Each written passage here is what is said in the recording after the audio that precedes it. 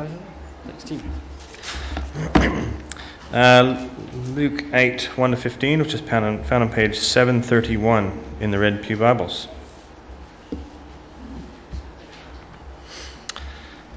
I think a very well-known passage to many people.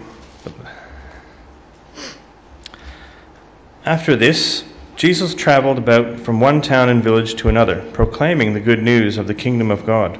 The 12 were with him, and also some women who had been cured of evil spirits and diseases. Mary, called Magdalene, from whom 7 demons had come out, Joanna, the wife of Chuza, the manager of Herod's household, Susanna, and many others. These women were helping to support them out of their own means. While a large crowd was gathering and people were coming to Jesus from town after town, he told them this parable. A farmer went out to sow his seed. As he was scattering the seed, some fell along the path. It was trampled on, and the birds of the air ate it up.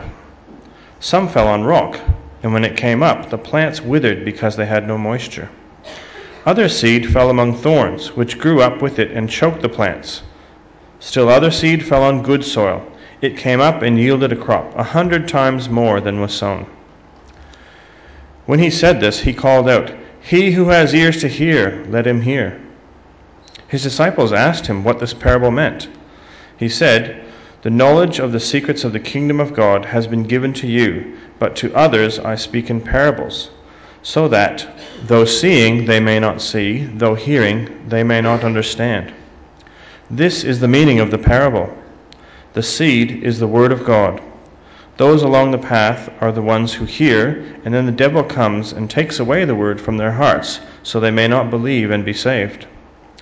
Those on the rock are the ones who receive the word with joy when they hear it, but they have no root. They believe for a while, but in the time of testing they fall away. The seed that fell among the thorns stands for those who hear, but as they go on their way they are choked by life's worries, riches, and pleasures, and they do not mature.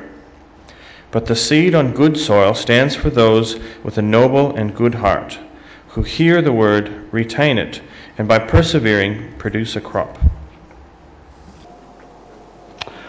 Before we have a look at this morning's passage, let's just pray. Dear Father, we ask as we now come to look at your word and consider its contents and its meaning for us in our lives.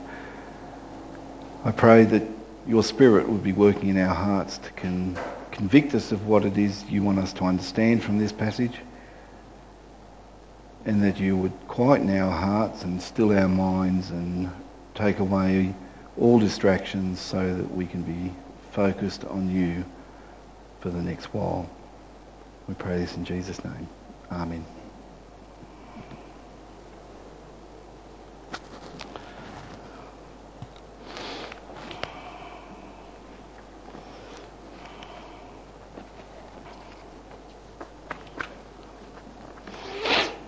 Do you find communicating with other people difficult sometimes? Anybody say no? I think we've probably all been in a situation where a message has become somewhat scrambled one way or another. Either we intended to communicate to somebody some sort of message and it didn't get there, wasn't received correctly, or the message we received was not what the sender intended us to get. And on top of this, sometimes we find the person receiving the message can suffer from, or even be guilty of, selective hearing. Now I'm going to defend myself twice on this count. So my first point of defence is that I would argue that selective hearing can be a useful skill at times.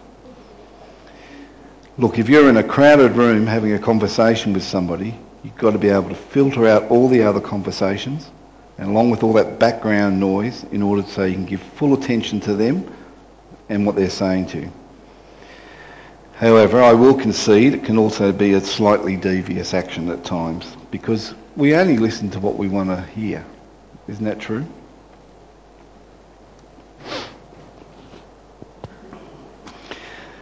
Now, selective hearing, unfortunately, is typically associated with men.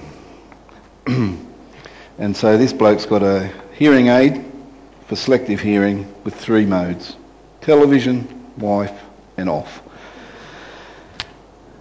But I'm pretty confident most husbands would say that this is a fictional disease invented by their wives.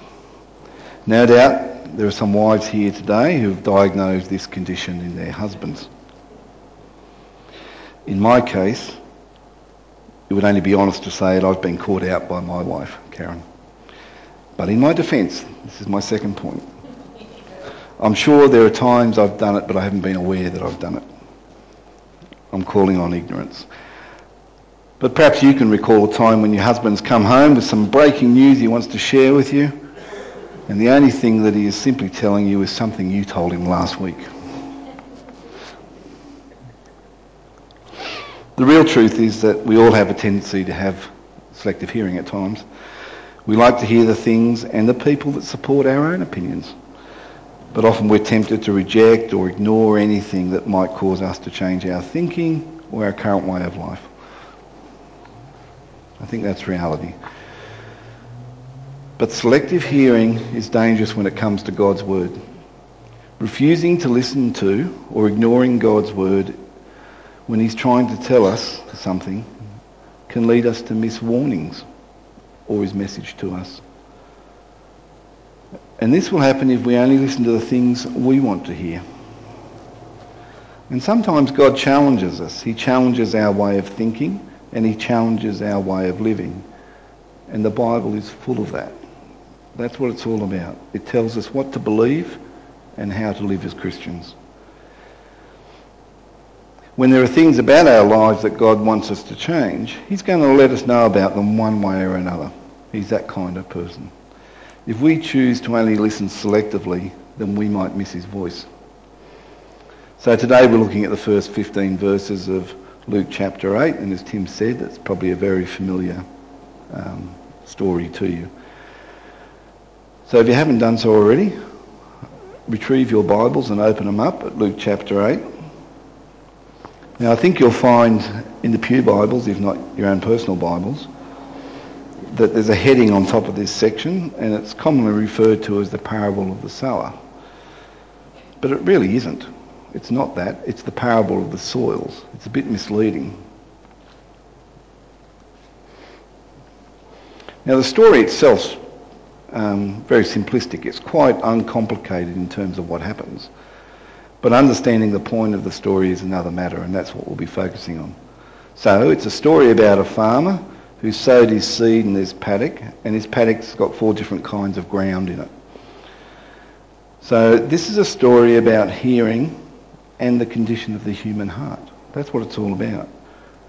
It's about how people hear and respond to the Word of God. Now the question for us today is, what kind of listeners are we? How receptive are we when God speaks to us through his Word? What condition is our heart in? Are we spiritually healthy enough to be producing fruit for his kingdom? We could also not twist the parable, but look at the parable from a slightly different perspective and think of it in terms of this question. What responses should we expect when people hear the gospel? If we are the one communicating the gospel to someone else, and which is what Jesus is doing in verse 1 when he tells this story, he's actually parked in the lake of Sea of Galilee in a boat just slightly offshore with great throngs of crowd listening to him proclaim the gospel and telling this story. We're doing this. I'm doing the same. You do the same when you speak to people about your faith. So if we're one communicating the gospel to someone else, it's going to be really helpful to us, is it not, to know what to expect in terms of their response? And why is it helpful? So that we don't become discouraged when we don't get the response we think we deserve. Or so that somehow we don't blame the gospel if we don't get the outcome we're looking for. As if somehow the gospel was inadequate to penetrate the heart of that person. Or maybe it's so that we don't blame ourselves, as if somehow if we were more skilled we might have a greater impact. What this parable is telling us that it's not about the skill of the sower, the person proclaiming the gospel, It's not about the seed, the Word of God, in that there's some good bits and some bad bits. It's all good. It's about the heart. It's about the soil.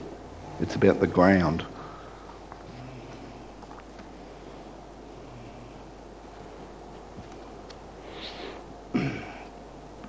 Now, when Jesus explains the parable, he tells us in verse 11 that the seed is the Word of God. Full stop. Simple as that. There's nothing to discuss, argue or debate about that. And in verses 12 to 15, he goes on to describe that there's 4 kinds of ground or soil that represents the hearer or the condition of those hearers' hearts. But straight away, without looking any further, we face an issue.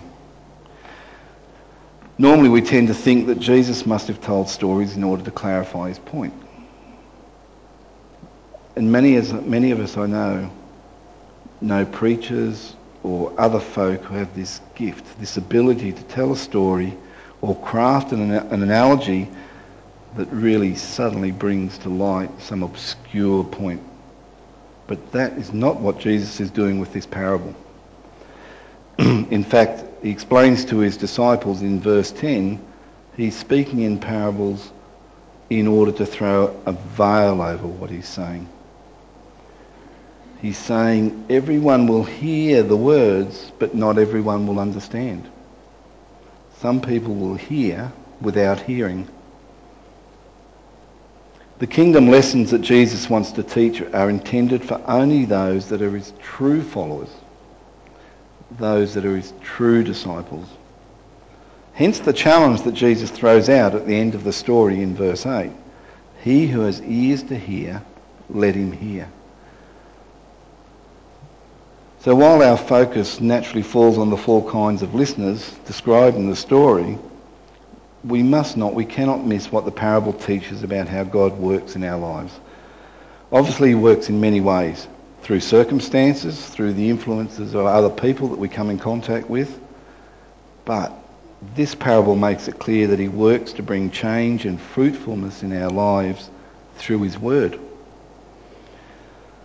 Now, sometimes elsewhere in the Bible, it talks about God's words in various other descriptive terms. It describes it as being a hammer that smashes rocks to pieces.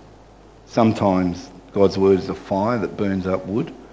Sometimes it's described as a sword that's so sharp that it can discern our deepest discern our deepest motivations and intentions. But here it's described as a seed. Now, a seed contains life. Someone has said that anyone can count the number of seeds in an apple, but only God can count the number of apples in a seed. A seed carries the potential for growth. Sometimes the growth goes unnoted for long periods of time, but eventually it becomes clear for everyone to see. And of course that's precisely what happens with an apple tree. But a seed by itself is also extremely vulnerable. And as we'll see, someone can trample on a seed can fall on the wrong kind of ground and become ineffective, and a bird can swoop down, the seed's gone. And this parable demonstrates both the surprising vulnerability of God's word and yet its transforming, growth-producing power.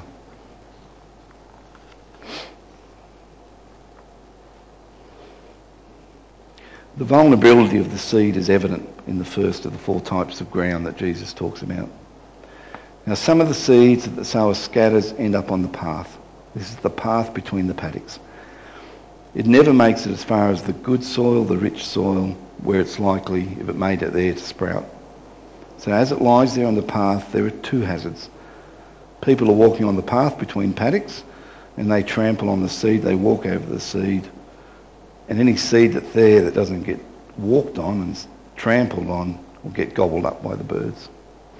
So when we translate that into the point of Jesus' teaching, we see that God's word does not make an impact on everyone who hears it. In terms of the profile of the hearers, it's possible to hear without hearing. So Jesus is saying to us, he's teaching that there are some people who just don't get it. There are people who just outright reject God. They're people who hear without hearing. And during his own ministry, there were people who heard without hearing. And these people had very hard hearts. There were many hard-hearted people such as the Pharisees. We talked about one of them last week, who listened. They didn't listen to be transformed by what they heard. They listened so they could find angles to be critical and to find reasons to justify their resistance to Jesus. That's how hard their hearts were. Jesus says it's not simply an issue of the message washing over these people and they just don't get it. He also says there's an enemy agent who does everything in his power to prevent the impact of the word. In his interpretation of his own story, what the birds are to the hard ground, the devil is to the people who hear without hearing. Jesus puts it in verse 12 like this. He says, the devil comes and takes away the word from their heart. So even if you're a follower of Jesus, I'm guessing you've probably experienced the same kind of thing going on in your own heart from time to time. Most of us probably know what it is to read a passage of Scripture, perhaps as part of your daily devotions, only to discover within an hour or less, almost completely unable to recall anything that you read. And I wonder how many faithful church-going Christians have forgotten everything from the sermon on Sunday morning by the time they get to their lunch table. We too can become people who hear without hearing.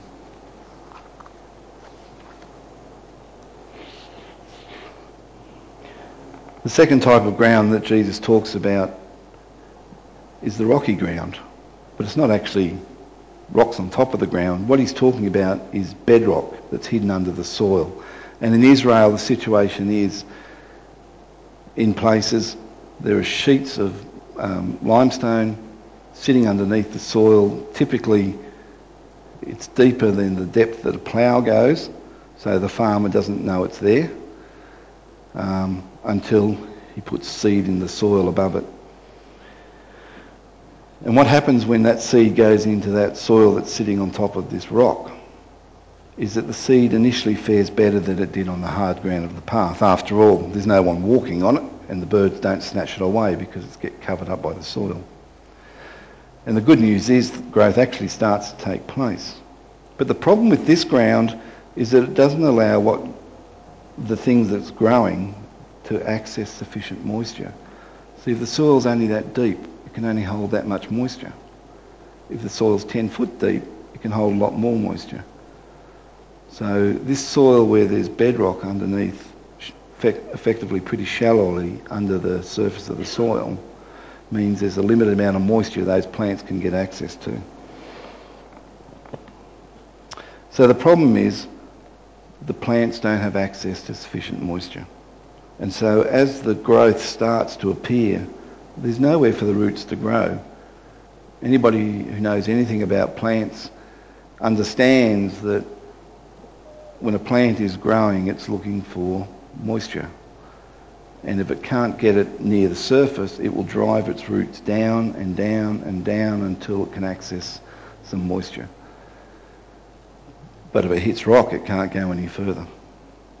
So what happens is there's no moisture, the roots can't go any further, the plant lacks moisture, it will burn out, wither, dry, die. And Jesus explains what kind of people he has in mind when he's talking about the seed that goes on this rock-based ground. And it's in verse 13. He says, those on the rock, so those seeds on the rock, are the ones who receive the word with joy when they hear it. But they have no root. They believe for a while, but in the time of testing they fall away. So there's three things there that we can notice in terms of what Jesus describes about how these people are going to respond to the seed, the word that they receive. First of all, he says their response is joyful. So initially there's excitement and great enthusiasm in terms of a response to what they hear. Now, in the context of Jesus' ministry, in his time, that message was good news. The good news was that the kingdom of God was coming. Jesus said, repent, for the kingdom of God is here. What that meant to the people of the time, the Jewish people of the time, was that God was on the throne. That meant the prospect of peace, joy, and hope for the Jewish people. And people began to realise that those promises from the Old Testament, that some of them were no doubt beginning to doubt and would never be fulfilled, had not been forgotten after all. The gospel means good news. The word gospel equals good news. It's good news to know that God is on the throne and that a time's coming when peace and justice will reign. We too look forward to that same time when Christ returns again. It's good news. In fact, it's even surprising news to discover that God's anointed king has not come to bring this kingdom by means of some military conquest, which some of the Jewish people thought was going to happen. It's surprising because their king, our king, came living as a servant and giving his life as a sacrifice for their sins and our sins. Imagine that. I don't think it's ever happened in history before. I'm sure it hasn't. Where a king would die for his subjects. So it's good news to know that Jesus has overcome death, of course, and that there's eternal life beyond our mortal lives for those that love, trust, and follow him. And of course, good news should be received with joy, will be received with joy. But the problem with the way these people respond to the word is in the second aspect of their response. Their response is superficial at best because they have no roots. They respond enthusiastically and superficially to the initial excitement and promises that the good news brings, but the message never gets to go deep, deep into their being. The roots don't get down into their heart. It never goes deep enough to bring about lasting change. And this means that their response is, thirdly, just temporary. It didn't last. Once the going gets tough and their commitment is put to the test and they undergo trials and tribulations, what do? They abandon ship, give up. There's no depth and there are no roots. Once the initial enthusiasm gets dried up by the heat of the trial, they've got nothing. Nothing's left. Now, you're probably aware that during the time when the Soviet Union existed, the church was mercilessly prosecuted and persecuted under communism. Now, on one Sunday there, at a house church, a Christian house church, believers started arriving during the day. And they didn't all arrive at church at the same time we do, sort of en masse. They dribbled in over the course of the day in ones, twos, very small groups, so they wouldn't arouse suspicion from the KGB informers.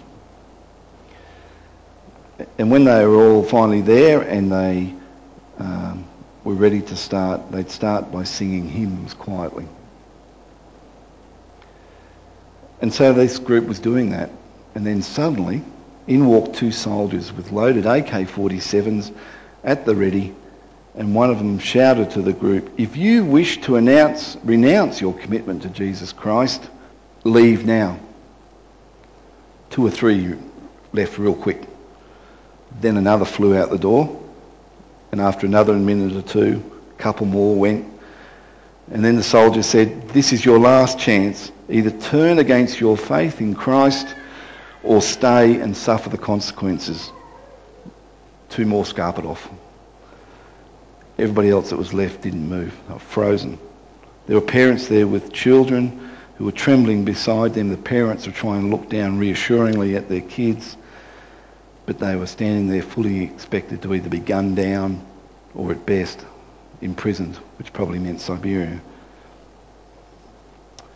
The other soldier closed the door, looked back at those who were standing against the wall and said, "Keep your hands up, but this time keep them up in praise to our Lord Jesus Christ, for we too are Christians. We were sent to another house church several weeks ago to arrest a group of believers, and the other soldier jumps in and says, but instead we were converted.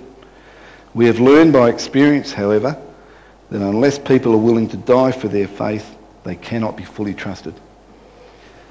So we'll probably agree, all of us, that that was a pretty extreme test or trial for those Christians. But it illustrates the point nicely.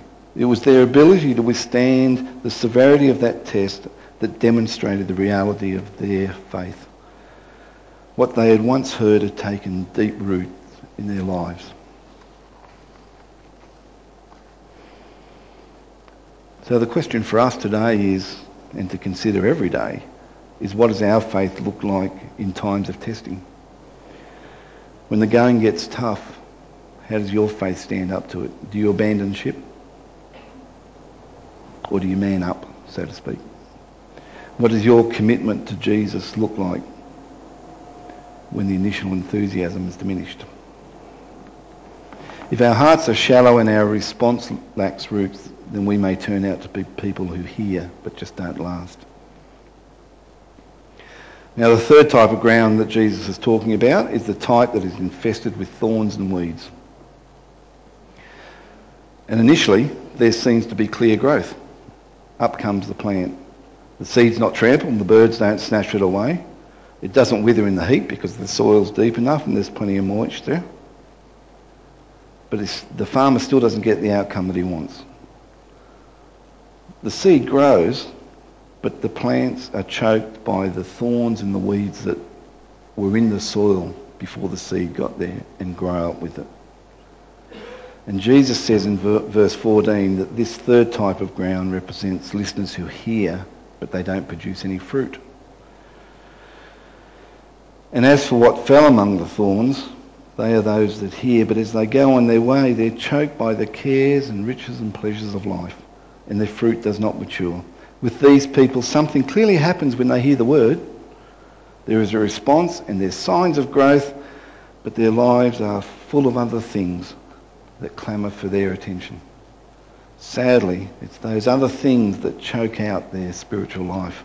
Spiritual fruitfulness never happens because there are too many distractions.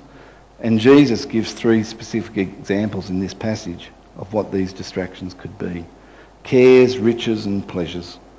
So the cares of life, firstly. These are the worries that often fill our minds. And there's plenty of things in this world today that are a legitimate cause for concern. Let's have a look at some of them. Many of the world's economies are in the middle of severe difficulties. Prices of everything just seem to go up and up and up. The spectre of unemployment is always looming, a shadow over our shoulders. And for those who are working, there's the nagging question about whether I've got enough in my superannuation to live after I retire. We worry about health, of course. What if cancer strikes? I've got young children. What if a stroke leaves us unable to fend for ourselves? We worry about how do we care for ageing parents or relatives. We worry about our children. We ask, well, what sort of world are they going to be living in when they become adults? And then just in the background, just to fill out the picture, there's the lurking threat of international terrorism, organised crime. The fact is our world is changing. Old ways of thinking and doing are being jettisoned. There's plenty of ways to argue yourself into a state of complete anxious insecurity. The point is not that the concerns around these areas are illegitimate. They're legitimate concerns. The point is that as the volume of our anxieties increase, our spiritual vitality is put at risk. Jesus also says that riches can choke the seed, can choke our spiritual vitality. Now, I don't want us to read this to be seen as Jesus, or me for that matter, condemning riches in and of themselves. The fact is that God blesses some people with wealth and material resources. And at the beginning of Luke 8 in verses 2 and 3, he mentions the women, or Luke mentions the women, who supported Jesus out of their own means while he was ministering in public. Now, presumably these were relatively wealthy women. Jesus talked about elsewhere how hard it was for a rich person to enter the kingdom. It's not impossible, but it is hard. Although being wealthy is not intrinsically wrong, Jesus wants us to recognise that issues around wealth and possessions have the ability to squeeze the life out of us spiritually. They can so dominate us that our lives just become unfruitful. This parable, one of the reasons it'd be so familiar is that if you read the Gospel of Mark or Matthew or Luke, you'll come across this very same parable. So in Mark's account of this parable, he adds a couple of extra details that aren't here in Luke. And one of those details is that Jesus mentions the deceitfulness of riches. Now, riches can play tricks with us. They tell us that we can depend on them. They tell us that we will be more fulfilled if we have more of them. They promise us more than they can deliver. So, could it be that the reason your spiritual life is not thriving the way it did in the early years of your faith is that the acquisition of wealth is choking it? Have you become wealthy, but getting there has cost you your ability to produce fruit of spiritual significance? And then last, thirdly, but certainly not least, are the pleasures of life. And in Mark's account, he adds a detail about this. He refers to them as the desires for other things. And here's the problem. What makes pleasures difficult to handle is that they're pleasurable. That's why they distract us. But it's God who gives us everything richly to enjoy, isn't it? Now, Adam and Eve started life in an amazingly pleasant garden, so we're told in Genesis. It was wonderful until the day that they decided to enjoy the pleasures and fruits of the garden on their own terms, without any reference to God. Then it all went pear-shaped. It is possible for us to allow even God-given pleasures to become a distraction to us, unfortunately. A good thing can become a bad thing when we allow it to have too much of a place in our lives. A small example. It's one thing to enjoy a superb dinner as a gift from God's hand. He's a wonderful provider. It's something else to descend to gluttony, where food becomes an obsession. So Jesus here is talking about a worldly heart. It's the hard heart that hears without hearing. It's the shallow heart, the superficial heart that hears without lasting. The worldly heart hears without producing. Now, I've got a small transmitter in my car, portable transmitter, that allows me to play sermons or music from an MP3 player through a frequency on my radio. And that's because my car radio doesn't have an MP3 sort of jack on it. However, the downside of this little transmitter is it only works when I tune it into a clear, unused frequency on the radio, i.e. it just cannot compete with a strong signal that's already using that frequency, such as from a radio station. And that picture is another way to think of the point of Jesus is making here. Various kinds of signals compete for bandwidth. And if we don't learn to tune them out, the danger is God's voice is drowned out. Now, I'm not saying that God's voice has the potential. I'm saying that we have to accept that God's voice has the potential to be louder than any background noise. Of course, he's God. But sometimes he speaks to us in a gentle whisper, doesn't he? Now, Jesus is comparing the word of God to seed. For all the power and potential of a seed, it remains surprisingly vulnerable. Birds can snatch it and thorns can choke it. In our day and age, distraction is one of the deepest problems we face. All sorts of things are competing for our attention. We've become time poor. And this is a serious problem for all our relationships, but never more so than in our relationship with God. Simply put, Have we lost the ability to attend to God in the inner sanctuary of our soul, to take that time out to be with God, to be listening, to be quiet, to be still with him? All of us, you and me, constantly need to be taking an honest look and assessing what's competing for our attention. What are the things that are distracting us and preventing us from being spiritually effective and fruitful? If no real spiritual growth is happening in your life, why is that? What's going on that means that we listen without producing? Only one of the 4 type of grounds that Jesus talks about produces what we could really call a successful outcome.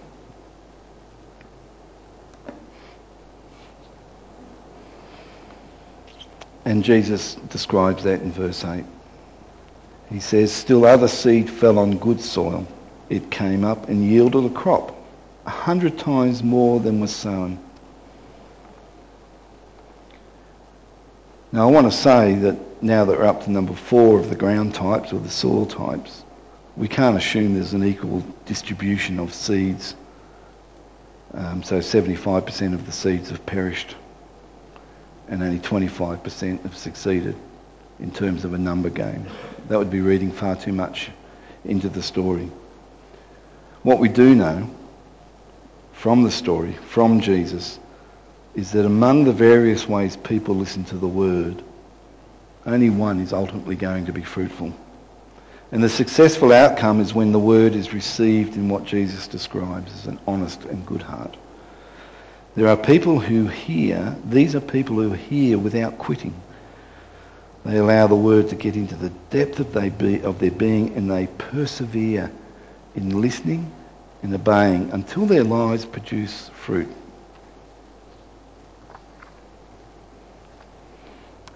And it's the fruitfulness that God is seeking from us. He's not just looking for people who make a spur-of-the-moment decision because they want their sins forgiven or because they want to know that they will be guaranteed to make it into heaven. God wants to change our lives. God wants to use us for the work in his kingdom.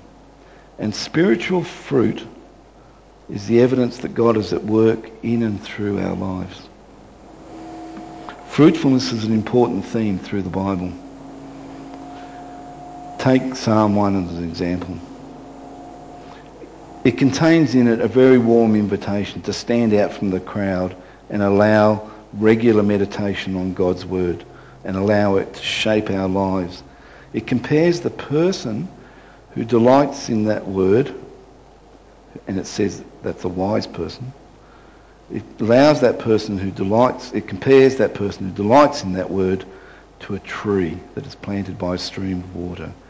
And it bears its fruit in a proper season. It's a beautiful description. Later on in the Old Testament, the whole nation of Judah is described as being like a vineyard. The vineyard owner worked hard to prepare the ground and put everything in place for the day when he would be able to enjoy the wine from his vineyard. Despite all that, the vineyard had in its favour good soil, good location, etc. When the owner came to harvest the grapes, all he found were wild grapes. So there was fruit, but it was the wrong kind of fruit. Instead of justice and righteousness, the nation was producing violence and bloodshed. And it's because of the Old Testament background such as that of the failed vine that Jesus teaches in John 15 that in place of the failed vine with its bitter grapes, he is the true vine. Jesus is the true vine. And more than that, as his disciples, his true followers, remain in close relationship with him, his life will flow through them and they will bear fruit. So when God brings his word of the gospel to us, it is so that we will be fruitful. Not just that our sins will be forgiven and we will have assurance of life in the age to come, albeit they're important things. But as the word takes root in a good and honest heart, there will be signs that God is at work in our lives. Our own lives will begin increasingly to display the character of Jesus. our involvement in the lives of other people will increasingly carry the signs of God working through us. But it doesn't happen overnight. A wheat farmer will not expect his harvest of grain the day after he planted the seeds. A vineyard owner will not expect to enjoy the fruits of his work a week after he plants his vines. It takes time, and you need patience. We all need patience. But even though you might not notice, growth quietly takes place nonetheless. And eventually, there will be a harvest. So what does it take to have a good, honest heart? I think the best way we can understand that is to learn from the negative examples that Jesus gives in this very same parable. A good, honest heart is not hard. Our hearts become that little bit harder every time we resist what God says to us. They become harder when we say no to his promptings. When we shut out the convicting voice of the Spirit, when we willfully set ourselves to disobey what is clearly written, eventually our ears become deaf and the message just washes over us. And every time you say no to God, it makes it more difficult to say yes the next time he speaks. And a good, honest heart is not shallow or superficial. Again, Psalm 1 talks about this person who meditates day and night on God's word. This person takes time. He turns the word over and over in his mind. And a good, honest heart takes time to look closely and think deeply about what God is saying. And he thinks about, how does this apply to my life in terms of how I think, in terms of how I act, in terms of how I speak. And a good, honest heart is one that has learned how to deal with distractions. If a person who has worked out what really matters in life, one who knows their priorities and has got rid of the clutter, even the legitimate, real concerns and issues of life are subordinated to the importance of allowing God's word to go deep and to be fruitful. When you've cultivated a good, honest heart, you hold on tightly to what you've heard and you never tire of coming back for more. You allow it to become part of you. You allow it to shape you from the inside out. With time, fruit will be evidence.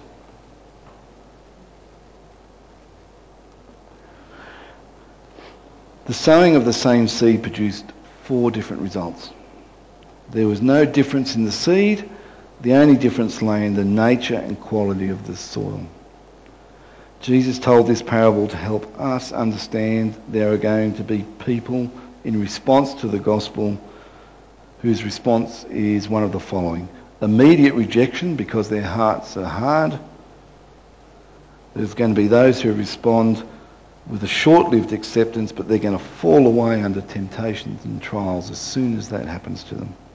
And there are some whose acceptance is going to be more prolonged, but they're eventually going to fall away because they're consumed with the pleasures and worries and riches of this life. Here's a key point. None of those 3 people groups, if you like, those types of people, will enjoy salvation through Christ. But there are those that Jesus says are the good soil. They're good because they persevere and they endure. They're the ones that are saved and they're the ones that produce the fruit in their lives. In other words, it is that same gospel that produces different results. The difference lies only in the condition of the heart of the listener. So, the key question for you today to ask yourself every day is, what kind of listener am I today? Is the condition of your heart hard or superficial or worldly, or is it noble and good? And I think you need to be sure that you know. You join with me as I pray. Lord, we are ever grateful for this wondrous message. We now know why it is that people don't respond. And for those who are here who have not responded to the gospel in a saving way, I pray, Father, that either their hardness, the shallowness, or the worldliness of their hearts be made clear to them. And help us, Lord, to be able to observe those around us, those whom we love, and to make a right assessment of their spiritual heart condition, so that we aren't under any illusions and don't perpetuate any deception. Help us, Lord, to present the gospel in its fullness, even as Scripture clearly commands us to do. On the one hand, it's all about sin, and on the other hand, the wonder of forgiveness. Use us, I pray, as we employ the word to plough the hearts of sinners for a saving reception of the gospel. That indeed would be our highest and most privileged calling. May we give our lives to that end for Jesus' sake. Amen. I believe we're going to sing a song